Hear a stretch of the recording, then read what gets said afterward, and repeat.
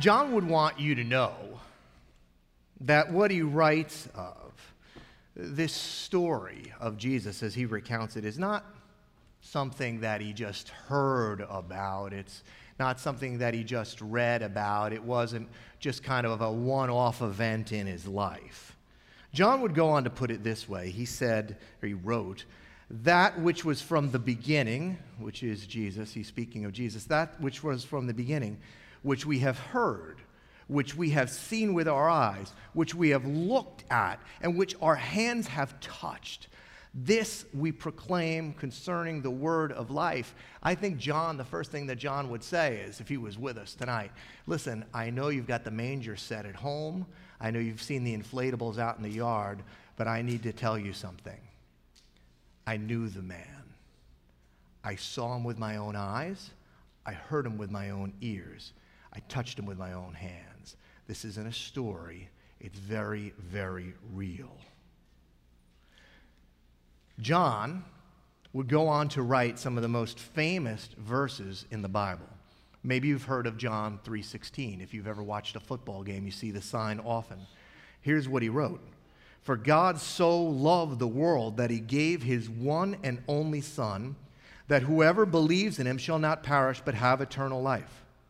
That very famous verse, written by this very old man. If I were to go into Chester after services tonight, the first thing I would do is go and apologize to some of the shop owners that Mike embarrassed along the way, especially ShopRite. Mike is banned from ShopRite for 6 months, so we need to do food shopping for him. But after that, if once I begged forgiveness, if I asked people on the streets of Chester, use one word, give me one word, how would you describe God? I think most people would go, God, well, God is love. You know who wrote that? This old man, John. But I think if John were here with us tonight, I'm fairly confident of this based on spending a lot of time in his writing over these last couple of months. I think if you went to John and you said, John, I want you to boil down what you experienced with this man, what you felt, what you saw, what you touched, what you heard, boil it down, John. I mean, a lot of us, right, we're busy. I don't have a lot of time, John. I try to read the scriptures. I don't even have a Bible. I tried to download it once. The stupid app didn't work. I tried to read it. I don't really understand sometimes. I don't have the background. John, just cut to the chase. What's the point? Give me one word. I think John, without much of a flinch, would say, light. Light. Now, why light? I have 4 kids. When my daughter Courtney, who's my oldest, when she was a young girl, my dad had a small condo in Ocean City, Maryland. It was right on the beach. It was fantastic. Part of the privilege of being an owner, I loved being an owner, and I wasn't even really an owner. Part of being an owner and not a renter was that you had owner's keys, which gave you access to 2 unique owner's areas, one of which I was never going to use, the owner's gym. I'm on vacation. Give me a break. The other, however, was another room which I used multiple times a week. I used it every day. It was the owner's beach locker. Have you ever had access to the owner's beach locker? It is a vacation changer. I mean, you know, this way when you're coming up at the end of the day, you can leave all of your beach stuff, the sandy, disgusting towels and blankets and chairs and the kids' toys that are glommed up with sand. You don't have to wash them off every day. You just put them in that beach locker right down there next to the beach. You don't have to get on the elevator looking like a renter with all of the sand all over you.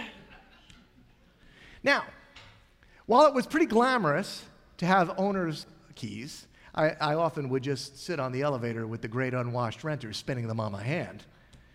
I remember that being glamorous, but the owner's locker being anything but. The owner's locker was a dimly lit, mildewy-smelling basement-like area under the building. No windows, cement walls, and just wall-to-ceiling rows of plywood lockers. Some chain link in there, too, just to make it look a little prison yardish. And it went on for as far as you could tell. I have to be honest, even for me being in there, if I was in there by myself, would be a little bit spooky because you'd go in a ways, you'd have how many rows down? I'm 4 rows down, 5 rows, 5 things over and 2 up, right? And then you get in there and hope nobody would lock you in or turn the light out. Well, one day, and I'm not sure of the details, if you're a dad, you know when situations like this occur, details don't really matter because they only serve to get you in trouble with your spouse later. Somehow, I left the lockers with the chairs and the toys, but without Courtney. And then the guy who followed me out flipped off the light switch and slammed the door behind him, plunging poor little Courtney Eisman into a world of darkness. I mean, guys, dark like you can't imagine. Dark like hand in front of the face, can't see it. Dark. No light, no exit sign, no way out, just row after row after row after row of walls and obstacles. I was thinking of this story a couple nights ago. We were out to dinner as a family, and I asked her if she remembered it, and she looked at me like I had 2 heads and said, "Remembered it? That is the scariest moment of my entire life." Now, God is good. We are late beachgoers. We stay up late. We get up late. We have a late breakfast. We go out to the beach at like noon. Most people have already gotten their stuff and headed out there. So honestly, she could have been stuck in there for a long time until the afternoon crowd decided to head back up. But the only person later than hitting the beach than my family of 6 was my brother. And so a few minutes after me, 10, 15 minutes, I don't know how long it was. You could ask Court after the service, but my brother walks into this pitch dark, dank room and hears his little niece screaming and crying from the back. 15 years of counseling, Courtney is almost there. She sleeps with the light on, but she's almost there. She actually told me after the services the other day, she goes, "Actually, you didn't leave me in there, Dad. I went in there and got locked in. It wasn't your fault." Did you hear that, Joan Eisman? It wasn't my fault.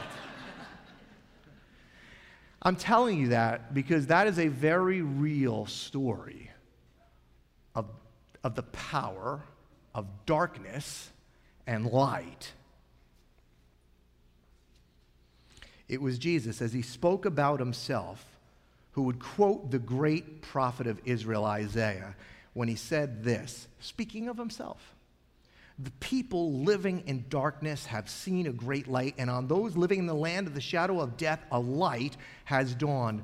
This Christmas Eve, we've been looking at this for a month, but I want to leave you with one final thought regarding this incredible incarnation story about light and its power. As I said to you, John wrote these words much later than any of the other gospel writers, and so he is now looking back on things that were yet to happen for Matthew and Mark and Luke. For them, they were future unexpected events. John had seen, just like they had, the church spring to life. He'd witnessed the Acts of the Apostles. He'd witnessed the Holy Spirit descend with power. He'd witnessed miracles, healings. In fact, he would go on to write all about them. John saw Jesus resurrected. He ate breakfast on the beach with the resurrected Jesus. He'd experienced all of the great highs of the Christian life. But John would come to know some of the great lows, because there would be coming a time where it would seem like it was all unwinding.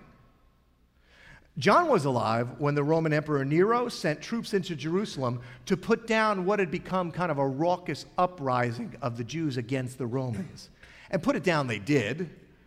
The Roman legions surrounded the city of Jerusalem on Passover, and they decided what they would do strategically was to let as many Jews go into the city because they were coming in for Passover rites and festivals and obligations. They would let as many Jews into the city as possible, and once they were all in, they built a wall around the city and dug a moat around the city and let no one out, resulting in massive starvation in Jerusalem. Thousands died. And for those that lived, it certainly weakened their resolve. By the year 70 AD, the attackers breached Jerusalem's outer walls and they began a systematic ransacking of the entire city. The assault ultimately culminated in the burning and the destruction of the temple, and that served as the center of all of Judaism. In victory, the Romans slaughtered thousands. Of those that were spared from death, thousands were enslaved and sent to work in the mines of Egypt, and others were dispersed to arenas like the Roman Colosseum throughout their empire to be butchered for the amusement of the public. All of the sacred things of God, the temple's sacred relics, were taken by the Romans back and displayed in Rome as trinkets and part of the celebration of the victory. I heard about this and I began becoming interested in it. So I went to read the historian Josephus. He wrote about these things. You can go Google that. It's fascinating. Josephus was giving the accounts of the ransacking of the temple and how the Romans had set the temple on fire and how the Jews were doing their best to save it. And he said that during the burning of the temple, quote, the Jews let out a shout of dismay that could only be matched by the size of the tragedy. And when it was all over, up to 1 million had been slaughtered.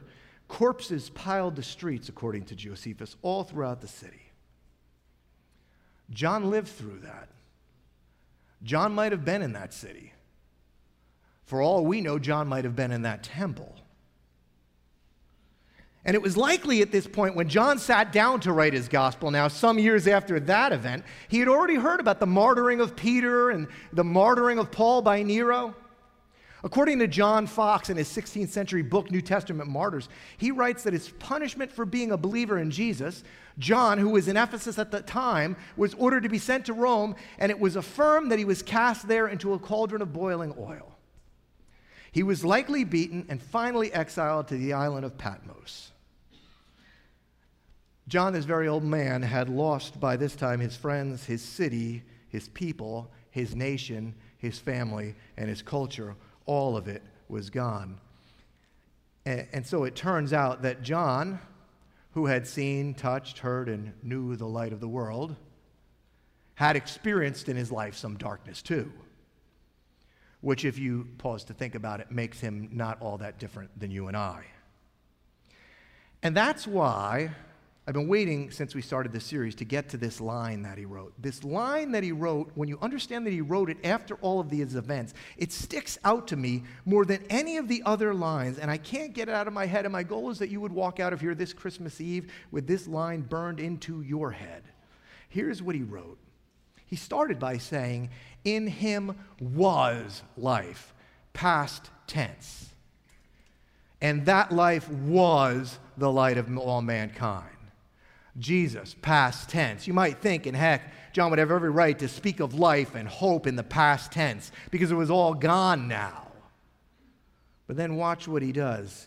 In him was life. That life was the light of mankind. And then he says this, that light shines. Present tense. That light shines in the darkness, and the darkness has not overcome. See, John knows all about the incredible stories of the virgin birth. Heck, remember, it was Jesus from the cross that said, John, essentially, take care of my mother. John knows all too well the stories about the inn being too full, the manger and the star and the wise men. Those are all incredible truths of Christmas written by real men who had real evidence to back up those accounts. And if you were aware of those things, who wouldn't want to record them for all of time to know? They're amazing stuff. But I've got to tell you, with the clarity that only time can bring, John sits down to record the story of Jesus' birth, and here's what he would want you to know this Christmas. The first is, I was there. I beheld him and touched him, and I saw him and I heard him. And I have to tell you, in that man was life. Not just normal life. In that man, there was something different about that man. There was an energy about him. There was a life force about him that was different. In fact, I think that's what he's getting at when John says, in the beginning was the Word. He starts speaking of Jesus. In the beginning was the Word. The Word was with God. That term, the Word, John is writing in Greek. In the Greek, that word means logos. John was saying that Jesus was the logos, which is really interesting because the intellectuals in the culture of John's day were trying to determine what the logos was. They were trying to determine what the principles of living were. And John, into that argument, goes, it was him. I knew him, I saw him, I heard him. I'm telling you, he's the logos. He's the light in the dark. He is the divine reason and purpose of life for all mankind. And that divine reason and purpose of life, it still shines in the darkness. And the darkness, John would say, look, I'm telling you, it has not overcome it. It will not overcome it. And it cannot overcome it. I think he would tell you that despite everything this world has tried to do to overcome this light, and we could go through the decades of history, the millennia of history, John says the darkness cannot overcome it. It does not win. You have never once opened your house, opened your door at night, and had the darkness flood in. The light always goes out. The light always wins. Caesar couldn't do it. Nero couldn't do it. The loss of Jerusalem couldn't do it. The burning down of the temple, never to be rebuilt, couldn't do it. The death of every single one of the ones of the disciples couldn't do it. Hitler couldn't do it. The cross couldn't do it. There is a light that shines in the darkness, and the darkness, John would say to you, listen to me, the darkness has not, will not, and cannot overcome this man. Here's John's story. The same light shines into our darkness, my darkness, your darkness. There's nothing that can put this out, and I'll tell you right now, I think John would want you to know this Christmas. In fact, I'm sure of it. You know, John gives himself away. We've been looking at this first chapter of his writing, but at the end of his book, he gives away the purpose for which he's been writing this. Here's what he says. He goes, because I think he'd want you to know this Christmas Eve. He says, Jesus performed many other signs in the presence of his disciples, which are not recorded in this book. He wrote this, right? And if you go back and you look at John's book, man, I'd encourage you to do that. You could read the book of John tonight. The Holy Spirit is knocking on your heart tonight and going, man, there's something about this story. Go home and read it. John decides he's going to record 7 of the miracles of Jesus, 7 purpose signs of Jesus, 7 places where there was darkness and Jesus brought life. There was the darkness of loss and death and pain and shame. And in those stories, Jesus does something miraculous and brings light and also sheds some light on who he is. And so John closes. He goes, Jesus performed many other signs other than these 7 ones I've already pointed out to you. They're not recorded in this book, but these are written that you might believe that Jesus is the Messiah, the Son of God.